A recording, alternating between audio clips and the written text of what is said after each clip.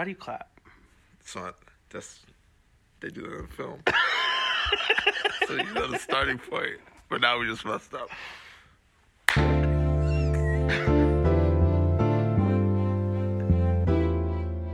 What's up? Welcome to We're Just Winging It. My name is James Garden.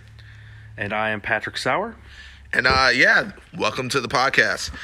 So Patrick, what's been new with you? What's been going on in your world? Not a whole lot different than the usual.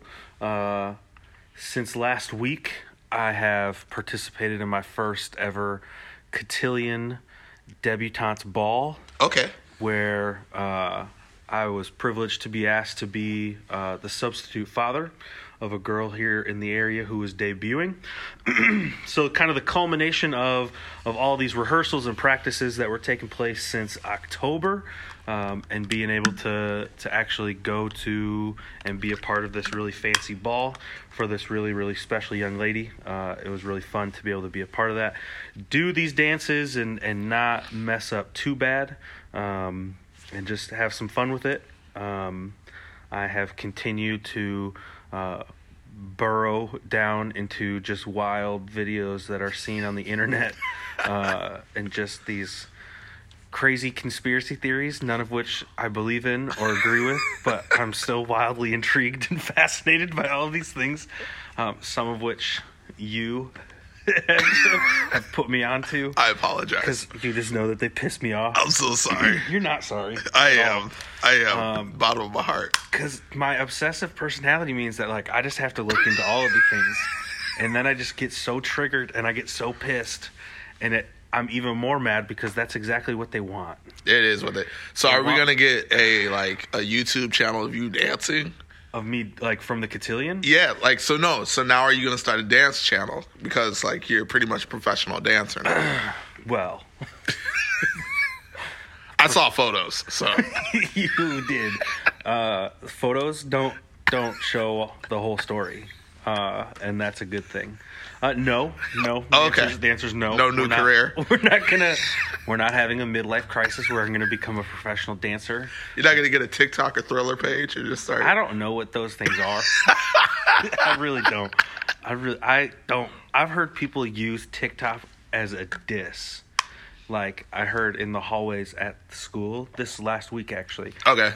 This guy said to this girl, "You look like a TikTok dancer." Oh, wow. And I don't know what that means. I don't know what the implication of that is because I don't fully understand TikTok. Yeah. Okay. What's TikTok? So TikTok and... We're not endorsing them because they're not giving us any money. Unless they want to.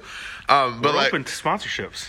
TikTok used to be owned by... They bought out a different company. But TikTok and Thriller, from my understanding, are similar to what Vine did in the internet space. Vine. Yeah, R.I.P. Vine. I thought they were going to come back, and they didn't.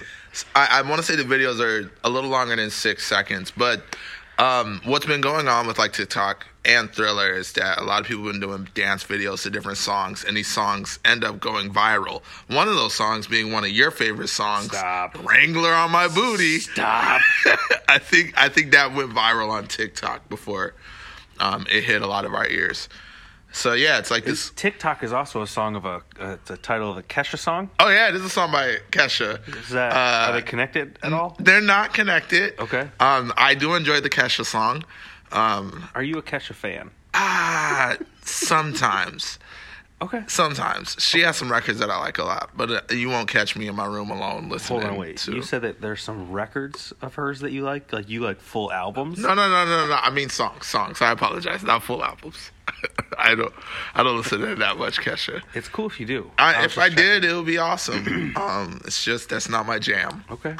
Well, what is your jam, James? What have you been doing? So now that I'm a world-renowned journalist.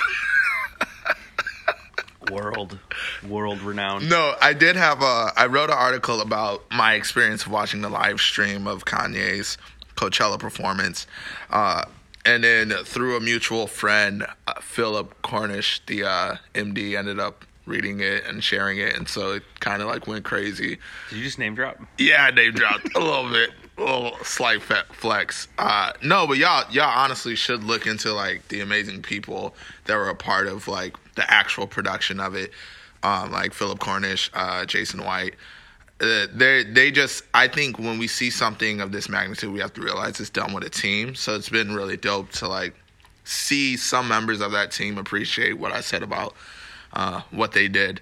So yeah, just that. Do you feel like you had, like, was there like a specific hot take that you had about the performance that was different than what other people thought? Or so I think, like, why do you think like the article really has kind of blown up in some degree? Yeah. And so why? Like, because it's not your writing ability. It's definitely not my writing ability. If you ask any of my students, I misspell things on a whiteboard all the time. It's pretty bad. I try to spell out appreciate, and I struggle. That's the worst. Right? There's no spell check on whiteboards. But I think I captured... I think I talked about it not being only about Kanye. So I think every other hot take has been like, Kanye did this, and like judging the man Kanye.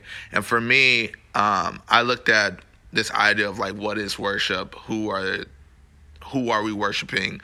What is the focal point of worship? And so with that, I'm like, yo, the point isn't even the people, the person singing or the audience. It's the action, and it's who you're worshiping. So I think that's why it may have resonated. Honestly, I don't really know though, but I would guess that was what was different with mine. Yeah, I mean, I think, obviously we know that just the topic of Kanye as the person, as the artist, excuse me, as anything that has to do with him is going to, in some capacity, elicit a response. Yeah. And I think one of the things that I'm most fascinated about Kanye is that everything that he does is so analyzed, it's so examined, it's so, like, everything is just under such a microscope. And I think that's positive and that's negative, both for him and to him, because I think part of that is how he operates. Mm-hmm. Like, I think part of it is that he wants people to react. Right. And, like, there's the idea of, like, any publicity is good publicity, right? And that's true and that's false, and we know that. But he is such a polarizing character. He really is. And it's almost like he's either he's just brilliant, and that he's comfortable making people uncomfortable, mm-hmm. or he's just completely off the reservation. And I don't entirely know which one is which. I think it could be a little bit of both. But it is. I think Kanye is wildly fascinating from the perspective that he just can't do anything without everybody looking into it, and without everybody. And I think it's also kind of just the day and age that we are, where with social media, with everything else, that it's easy to see and hear the things that he does and the places that he goes. And but yeah, I think Kanye is fascinating. I think he is too. I think also a couple of days ago I thought about this idea of like how Kanye appears to have this very high level of self-esteem, right? Mm-hmm. I only say appears because I don't know him personally. So sure. I only see what he says in the press and what he does in the public. But I remember, I think, either hearing him say it or hearing an article talking about that there was a point where he hopped on stage with Kid Cudi at some festival, and he was talking about how, like, he was ashamed to go outside because he had gained a bunch of weight, and he knew people would judge him by the way he looks. And it made me think about, like, the fact that Kanye is not bulletproof. So I wonder, like, true. As much as he may posture to make it seem like nothing hurts him and he doesn't care, like, Kanye might go home and cry, and like, but none of us would ever know that. Right. Which that's a fascinating idea, because it's like, why would you bottle that up? Like, although I feel like if Kanye was like, hey, you guys are hurting my feelings, people probably wouldn't care. Because he's been so arrogant in some sense. Yeah, but I think that's a common thing that we do to celebrities. Yeah. Like, I think it's much easier to interact with celebrities from a celebrity standpoint instead of actually thinking about them as humans. Mm-hmm. You know what I'm saying? Like, yeah. And you see it all the time, like with sports specifically, and I mean any any realm where there is some sort of celebrity status. But like the athletes, it's really interesting because we buy into a team in some capacity, you know, a team that we like, or the hometown team, or they've got a star that you like or whatever. And so you become, like, you begin to identify with their success and failure as a team. Right. And so when all of a sudden, when my identity is being challenged, or my identity is like being torn down because this team that I support is not succeeding well all of a sudden, like, now I have to like interact with people who may like the opposite team, and they're going to give me crap because my team didn't perform well. Right. And so now it's almost like it's become personal. Yeah. It's like, dog, we're talking about a basketball game that I'm not playing in, that I wasn't even in attendance for. I literally just watched it on TV and got really excited. But just like competitiveness and like back and forth banter between friends and stuff like that, it's really interesting. But like there's tons of, I know Russell Westbrook from the Oklahoma City Thunder, like he had an interaction with a fan earlier this season where a fan was saying some things, and then Russell Westbrook, who's known for being like a pretty like explosive person within the NBA, and he's definitely like, he said some things that he shouldn't have said over the course of his career. Like he gets in the face of this fan on the sideline, and kind of like looking at it, I think it's really easy to be like, wow, Russ, like, you shouldn't have said that. Yeah. Like, he said some stuff like to this man and his wife. Yeah, like, I think I heard about it. Way not okay, right? He let the chopper fly. Yeah, like he was really looking to chop some stuff down. And then we kind of like look into the incident a little bit, and we realize like, okay, this fan base, the Utah Jazz fan base is notorious. Yeah. Like NBA players have always said that they're the worst fans in the entire NBA. Wow. Which is weird. Yeah, that's a very bad. Like... I know, right? And then you look into like of course, then this guy who gets into this altercation with Russ, like all of a sudden he's got like some tweets from like his past that are coming up where he's like, has some ideologies or beliefs that aren't great. And so you look at these different types of things and you're like, if everybody is examining every single aspect of my career, and everybody's critiquing every single thing that I do and how the organization that I represent runs and what we do and everything like that, if every single thing is under this microscope, like there's going to be a point in time when I'm just going to want to throw it on with everybody. Yeah. Or there's going to be this point when I have some form of like a breakdown, because I don't know that we were made to receive. I don't think we were like that closely examined. And so you look at any of these like I think that for me, again, I'm staying kind of within the sports realm. There's obviously other examples, but like somebody like LeBron James, that's why I have a ton of respect for him, because you have to understand that this dude has been under that microscope since he was in high school. Right. Like freshman year of high school is really when like he's on the national stage. Like everyone's saying, oh, he's going to be the next this. He's going to be the next that. He's like the best high school player in the country as a freshman in high school. The kid's 14. That's crazy. I mean, he's on the cover of Sports Illustrated when he's like 15 or 16. That's wild. Yeah. And for him to have walked all of that out since like his early teens to now being like 33, 34, 35, and as far as we know, like, he's kept his crap together. Mm-hmm. You know, like, he has not, you know, like, he's still with, like, the girl that he was with in high school. Yeah. You know, like, they've got a, you know, I think we've seen some clips where, like, just some, like, cool dad moments. Yeah. Like, some cool husband moments. Some, like, you know, he's had to deal with a ton of stuff, like the scrutiny, the pressure, all this type of stuff. Like, people... like writing racial slurs on like his garage door when he's living in LA, like just crazy stuff. And like you don't see him pop off a ton, right? Like he doesn't really have a whole lot of like negative interactions with media. He's just kind of like, he's just been very, very admirable and respectable in terms of the way that he's gone about stuff, while also utilizing his platform really well. But yeah, I mean, man, like to really think about the fact that Kanye West is a human being. Yeah. I don't know that we think that way all the time. I don't think anyone does. And I think that's the issue. It's like I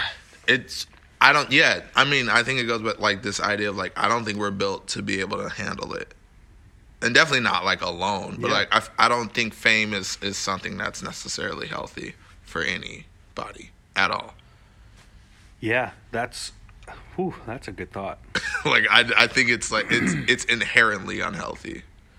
because you like, it's even when we speak of like social media, it's like I'm a brand, but it's like, to be a brand, you're no longer human. Like, I don't care if I hurt Cornflakes' feelings, because they're cornflakes. They don't have feelings. You know what I'm saying? Like Frosted Flakes. Tony the Tiger is a brand. Tony the Tiger's not real. I can talk about him however I want. I mean, but you better put some respect on his name. On Tony the Tiger's name, dog? Yeah, we can scrap. No, we're not going to scrap over Tony the Tiger, bro. Or like King Vitamin. Who really cares about King Vitamin? I mean, we're endorsing all these products. I mean, listen, I don't know if our listeners are on welfare, so they may not know about King Vitamin. And if you are, King Vitamin's delicious. And if you are, that's okay too. Yeah, because it's delicious. No, I'm talking about being on welfare. That's okay. Yeah, because it's delicious. Live your life. Bridge card gang. But I'm showing my economic standing. But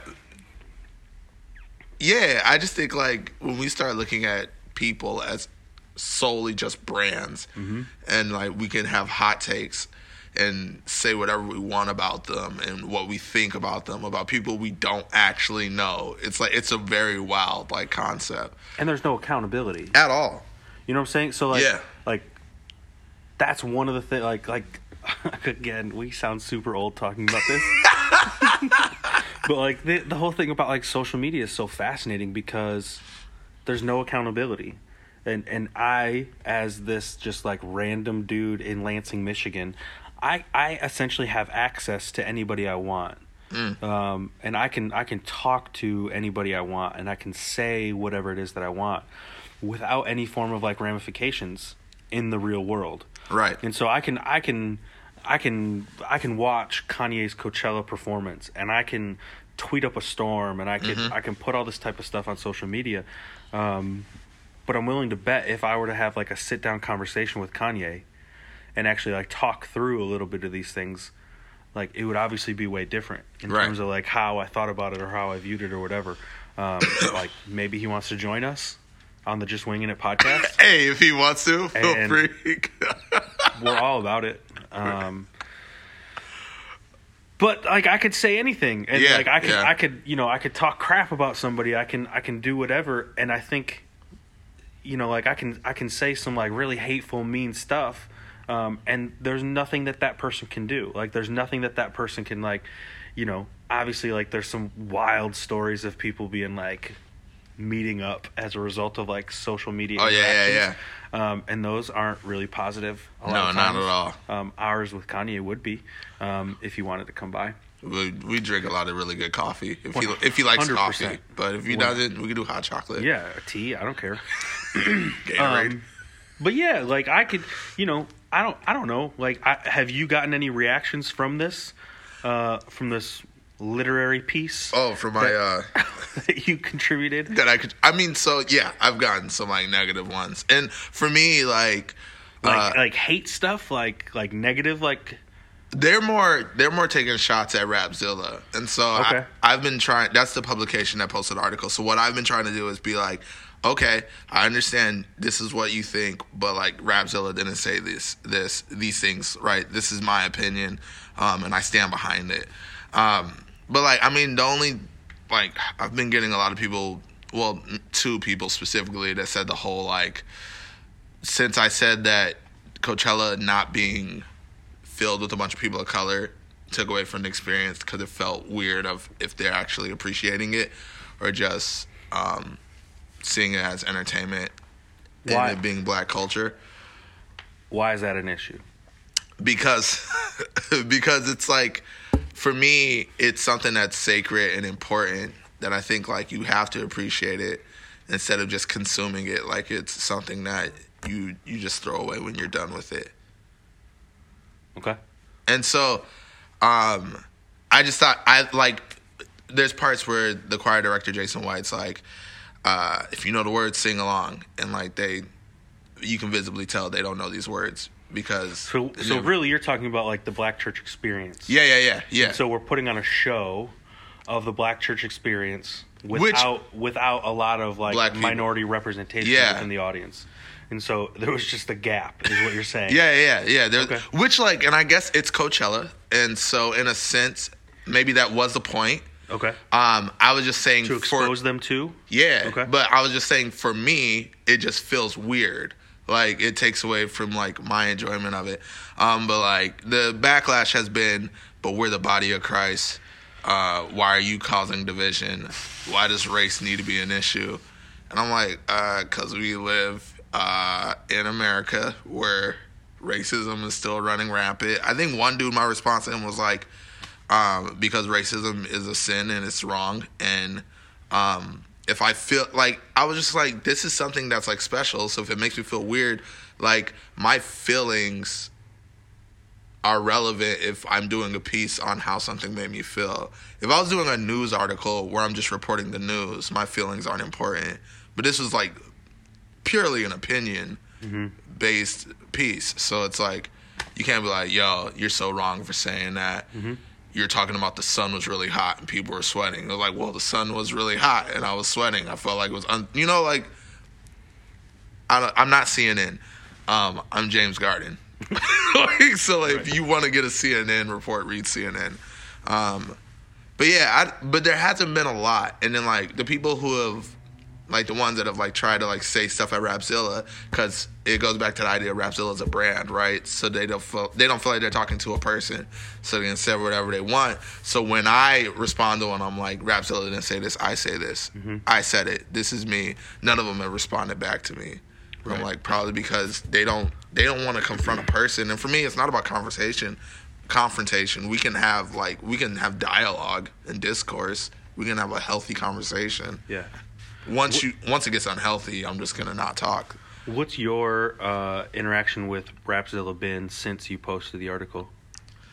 I've talked to like only like two of the dudes from there. I mean, it's been good. Okay. Like, I think they're excited that the article is doing pretty well. Our relationship has always been pretty good though. But it's not like they didn't have any beef with stuff that you wrote or anything like that. They liked it a lot, so They didn't have any issues. As far as I know, if they know my email if they did, but no, from what I know, they enjoyed it.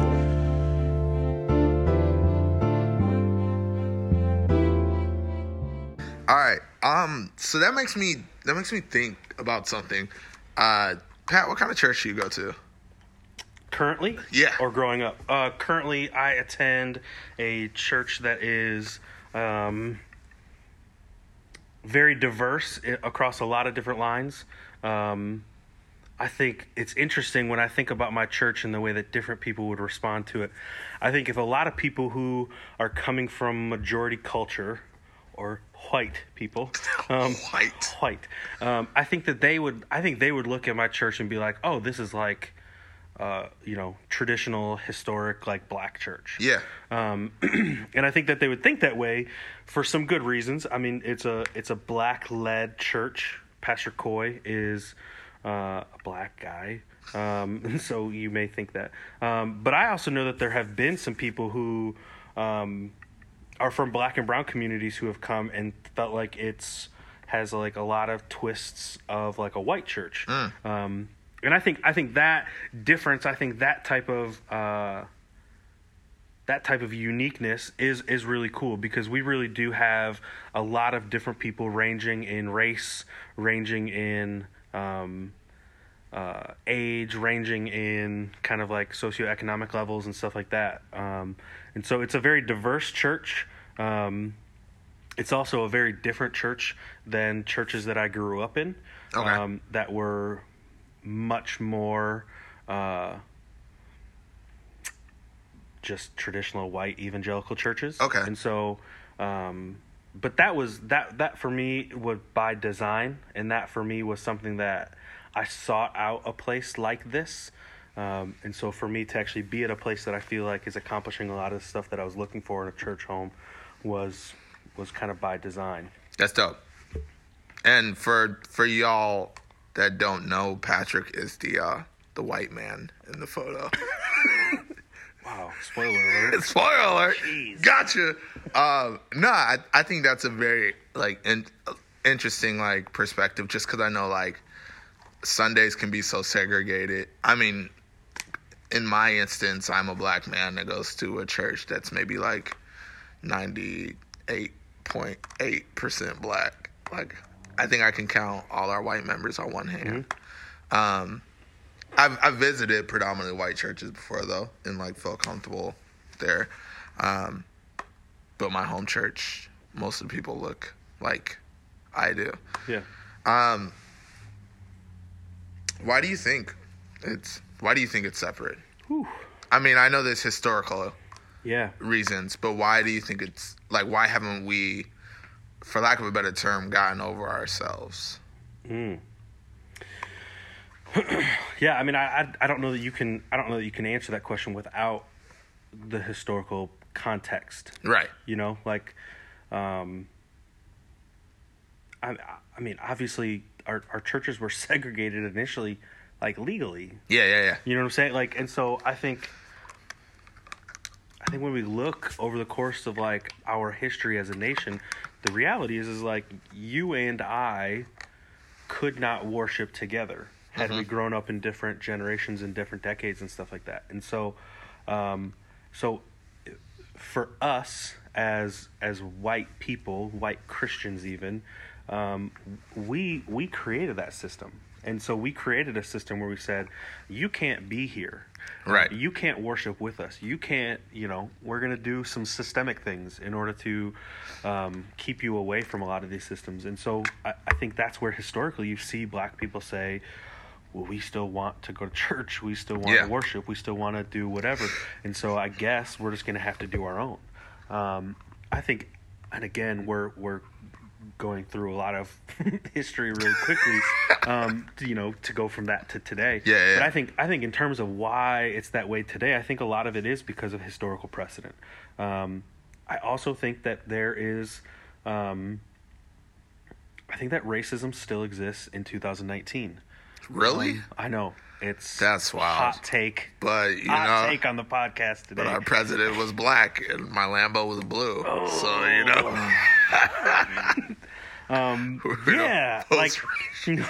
post-racial. Oh my God, disgusting. No, man, I think it's wildly foolish to deny that just because the civil rights movement came and there were successes within that movement, I think it's foolish to ignore the realities that still exist today. Right. And so I think if you've got racist systems that are still in place today, I think you're always going to see some form of division. I think it gets really, really interesting, and I think it gets really, really messy when we start talking about it with the church, because what we have done is we meaning white people specifically, what we've done is we've been challenged so much on the issues of, like, overt racism that we know that it's probably not a good look for us to use the N-word. Right. Like, it's probably not okay for us to be like, hey, if you look like this, you have to go sit in the balcony. And so while we know that, like, that overt strain of racism just isn't okay and wrong, we'll mask it. Like, we'll use other words, I think when we look in the news and we look at different stuff like that are happening, different news stories and stuff like that, like, there's a narrative that's being told of who black people are, what black pastors do, what a black church could look like, that is, it's coded language. And coded language is not new either. But oftentimes within, like, predominantly white evangelical circles, what you'll hear when talking about, like, black churches or black church experiences is you'll hear a lot of these phrases that are used not to identify, but to offer up some sort of, like, cautionary tale. Mm-hmm. So one of the things that you oftentimes hear is like, oh, like black churches are so charismatic. Like, they're just so like, they just focus too much on the Holy Spirit. It's real. Like, it's a super real thing. As if charisma, as if a church that has a potential like charismatic bent as if they are less biblically sound and Christ-centered and God-focused than, like your white evangelical, like non-denominational church. And so we use these coded languages, and we grow up as white people with these preconceived notions of what a black church looks like or what you can expect. And so we just begin to, I think that we believe these narratives. I also firmly believe that there's this idea, and it comes from Pastor Bryan Loritts, who's out in California right now. He's written a bunch of really good books about just these topics and different things like that. And one of the things that he's always said from the very beginning is this idea that proximity breeds empathy. And so without there being some sort of physical proximity, we will fundamentally not understand one another, and we will fundamentally not be able to connect with one another because we can't feel with one another. That's good. And so we do have a physical proximity issue. If you look at even just like within our city, you don't see a lot of predominantly white churches within the city limits. There's just not a lot of them. What you do see within the city limits is you see a lot of predominantly black-led churches. And then you can get into this idea of geographical barriers and different things like that, and perpetual fears of the city, which really is like a perpetual fear of the people in the city. And so there's a ton of stuff. I think we've got coded language, which is an issue.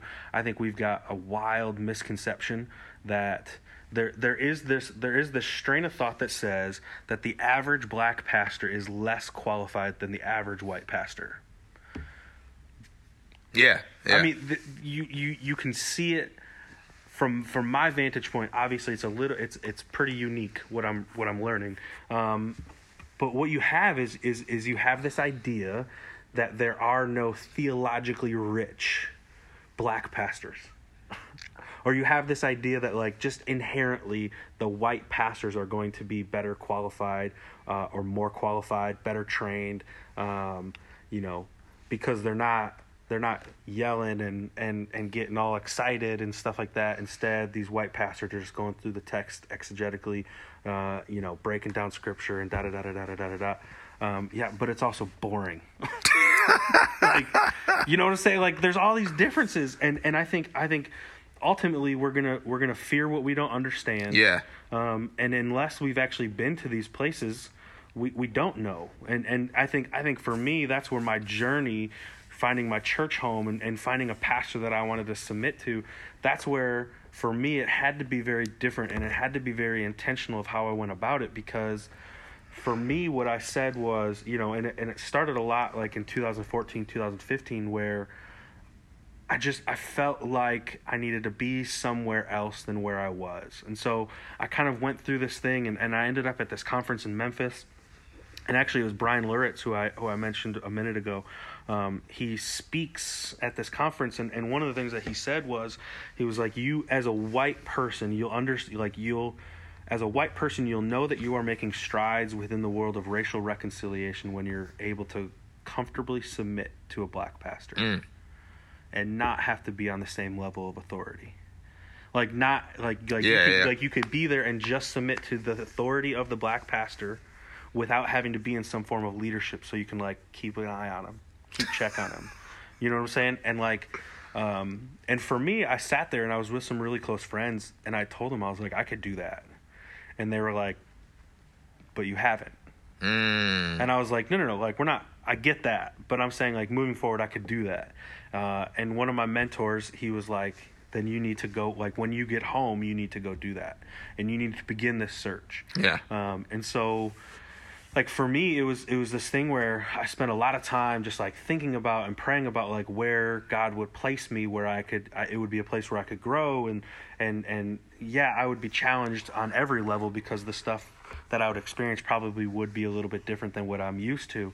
But a place where I could grow, a place that would appreciate me, a place that I could have some things challenged and pushed and stuff like that. And so what I did is like, I came back and I literally just made a list of like the black churches I knew about. And I was like, all right, well, bet. I guess I just got to go, like, try a bunch of them out and see which one I like, right? And so I went to, I went to where you go, and I went to a couple others, and ultimately I ended up at the one where I'm at now, and it felt like home. It felt like, and I think that transition was different for me because of the context in which I live my life on a daily basis anyways. Yeah. Where I don't hang out with, or I don't spend a ton of time around, like, predominantly white crowds. I think the work that I do, I think the friends that I have, I think all of these types of things were kind of just ingrained in who I am to be able to be at a place like I am now from a church perspective. And so, like, there were certain things that, like, the first time I went to this church, that they did some things that, like, were different. Yeah. Like, not bad in any just way, different, but like I'm watching it and I'm like, oh, that's different. Like, but it was also exciting for me because it was like that was what I wanted. I wanted to experience something that I hadn't experienced before, and it wasn't like a bucket list item. I just want to, like, try the black church experience. But it was dabble in that. Yeah, it was something that, like, listen, like, when, and not to get, like, wildly theological or Christianese on this podcast where we're just winging it. But, like, listen, heaven's going to be filled with a lot of people who look a lot different than everyone else. True. You know what I'm saying? And so at that point, we need to get really comfortable today with the way that we're going to spend eternity. That's real. And so at that point, we need to do something. And at that point, like, if we're bugging about it now, like, what's it going to look like when we're spending eternity with an entire, like, myriad of just different people and stuff like that? Obviously, we're not going to care because we're in the presence of God and whatever. But some people act like they don't care. Yeah. And so, yeah, I mean, that's kind of been my journey. That's been a little bit of what we're doing. But yeah, I mean, what's yours been?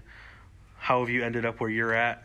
I feel like mine's not going to be as as rich as yours. I mean, honestly, I've always went to a black church. I've went to some different types.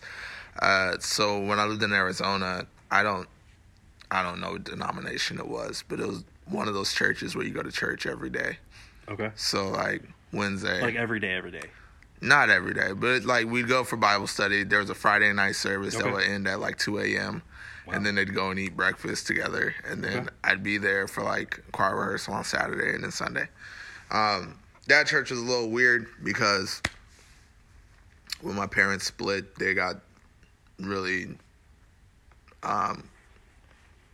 cultish, for lack of a better statement. They're like, nobody can talk to. They told, like, no one could talk to my mom because she had a divorce demon on her, and it got really weird, like, really weird.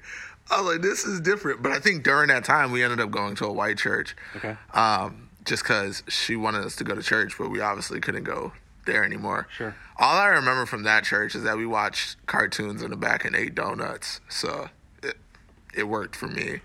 But no, I think, like, predominantly I went to, like, black church. I know, like, when I first started going to Pilgrim Rest, the church I go to, I know our first pastor, he had issues, a lot of issues, but he taught well. And so, like, yeah, you're right. It was like this weird, as I came into adulthood, it was like this weird thing of, like, yeah, you're messing up in these other areas. You know your word. You know how to teach it and break it down. But there's a disconnect somewhere. But yeah, I visit churches that aren't predominantly black. I feel comfortable wherever I go. But I think, like, there's some places that, like, if I notice there aren't, like, people of color in leadership, or people, if the only time I see people in color is when they're singing and performing, that makes me feel uncomfortable. Why?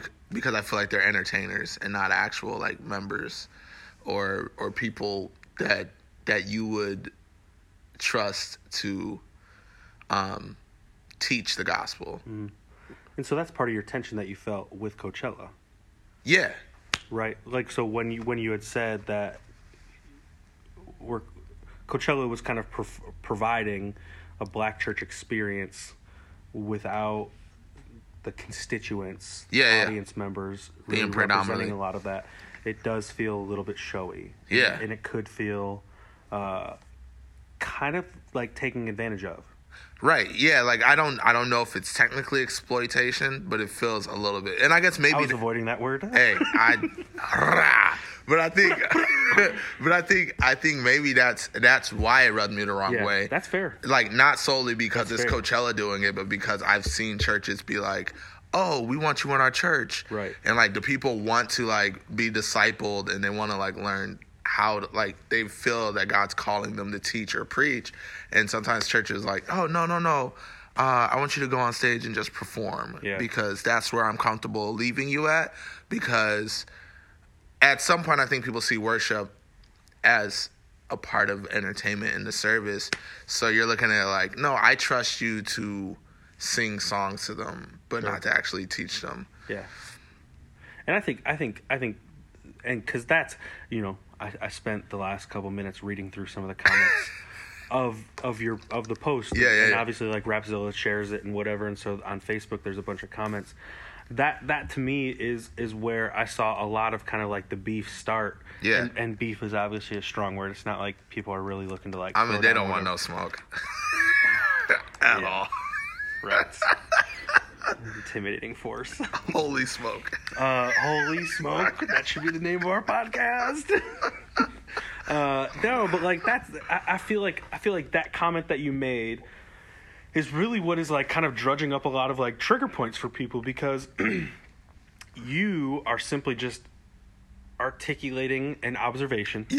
Right. But also you're articulating an observation based on your real life context. Exactly. And your narrative as a black man in America. The reality is like, while you're making a comment about Coachella, that's something that you see societally. Right? And so the point that I get frustrated on, again, I understand that like my life experiences and my like social context and stuff like that is very different than a lot of like majority culture people, but that to me is like that. I felt like I was getting pissed by the people who were getting pissed for you saying something that was just an observation of your own experience. And so the point really becomes like, why is it like, I feel like the question is much less about like, why do we have black churches, why do we have white churches? Right. I feel like the conversation really needs to be like, why can't we just call a spade a spade? Like, why can't we just keep it a buck enough to be like, this is the reality? And why do predominantly white people, I'm fascinated by the fact that white people can't talk about race. They get super uncomfortable. Madly uncomfortable. And they shouldn't. They should. You think they should get uncomfortable? I think that they should be uncomfortable to a degree. I think that because I think for a white person to really interact with the space of race, there's gonna have to be a level of ownership. Right, but I mean, so like here's the thing is like, and this is across the board. This is not just about race, but like if I challenge you on something, if I push you on something, as a brother who I love and as somebody who I labor with and walk through life with, if I say like, listen, James, you wear scarves too much around your neck, and like they're terrible and they're awful and they look ugly. I'm now, like, bro, you're lying. Because of who you are and because of what our relationship is, like, you'll laugh that off and, like, whatever. But, like, on some level, if I challenge you on anything, like, the natural reaction, even if you, like, lash out, like, it's still, like, there's something that happens inside of you where you're a little bit uncomfortable about the fact that I'm being called out for something. And so I feel like there needs to be a level of discomfort. And not guilt. Like, but, I don't want you to carry, like, I don't want you to feel beat up and like, listen, like I am not, as a white man, I'm not going to walk through this earth looking at every single black person I come in contact with and I'm like, hey man, I'm really sorry about slavery. That would be so weird.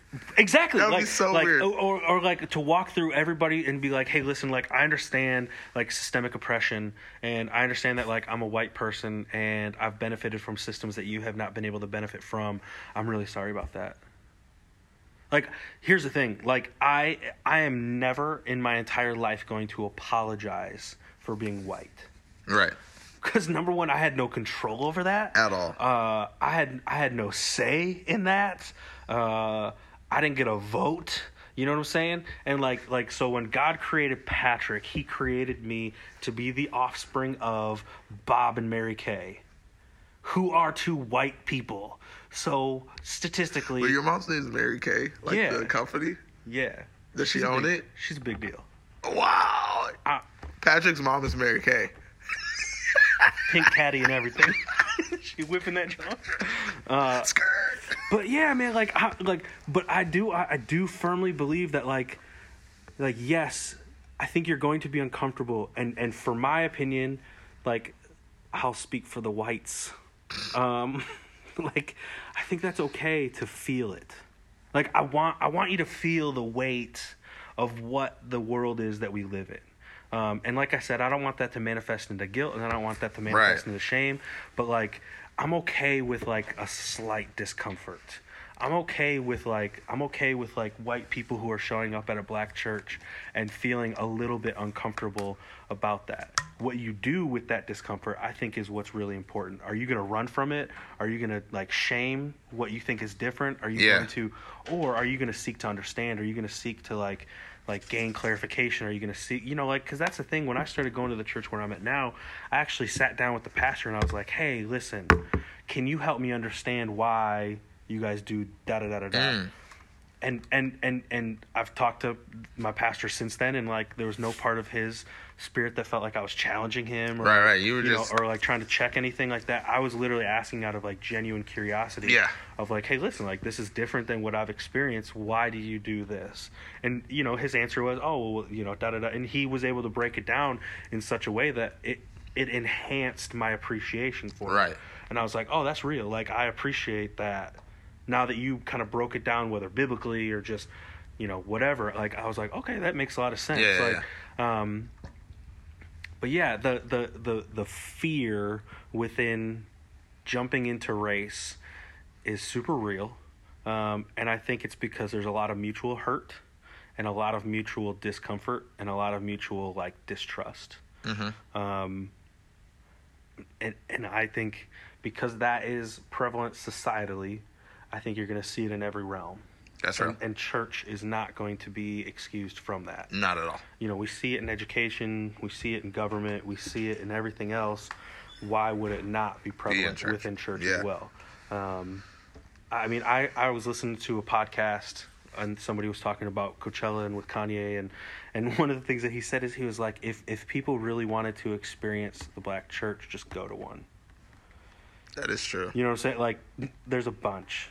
I mean, you may not have musicians that good, but that may be true.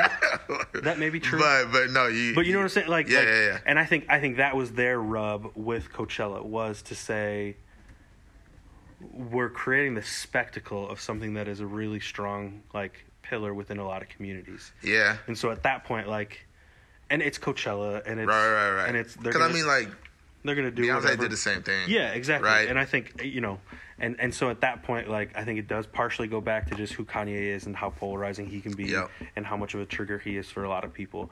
But the reality is like, this is a conversation that there's these types of things that happen that really could spur on some really good conversation.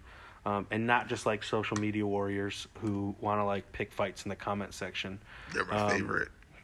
They are not my favorite. Oh, I'm here for all the smoke. So I'm here for all the smoke in the sense that, like, if you want to pull up, like, pull up.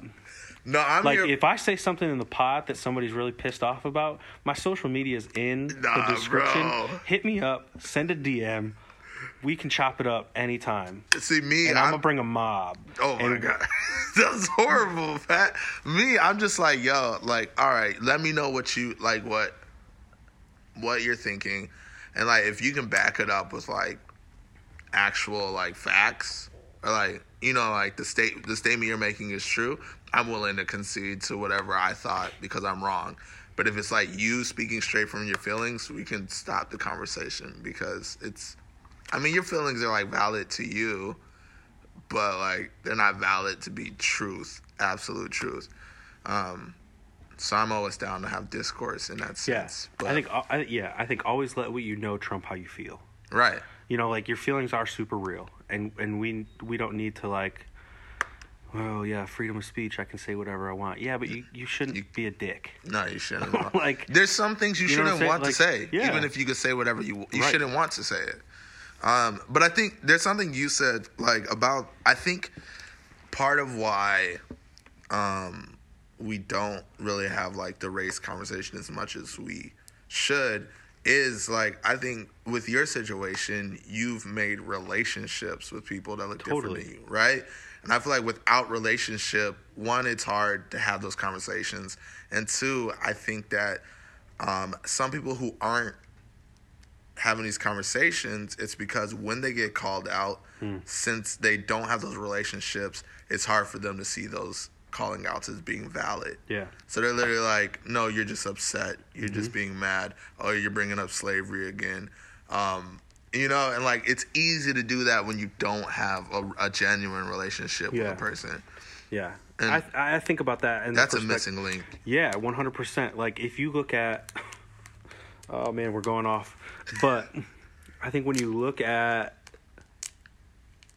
some of the instances that have become very highly viewed instances of police injustice. And I say highly viewed because these things are not new. These things are not rare. These things are not they're getting amplified because they're recorded. But I'm talking about like the specific ones that have been viewed because they're recorded, etc.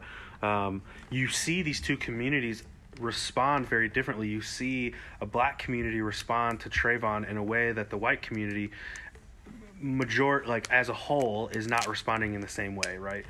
And I think even for me, when I remember like I had this really long like Facebook post in the wake of Eric Gardner, and I was blasted for it. Like I had family members who were like coming for my neck. Are you serious? Dead serious. And what I tried so hard to convey was like, because of the nature in which I work, I'm working with predominantly black and brown young men.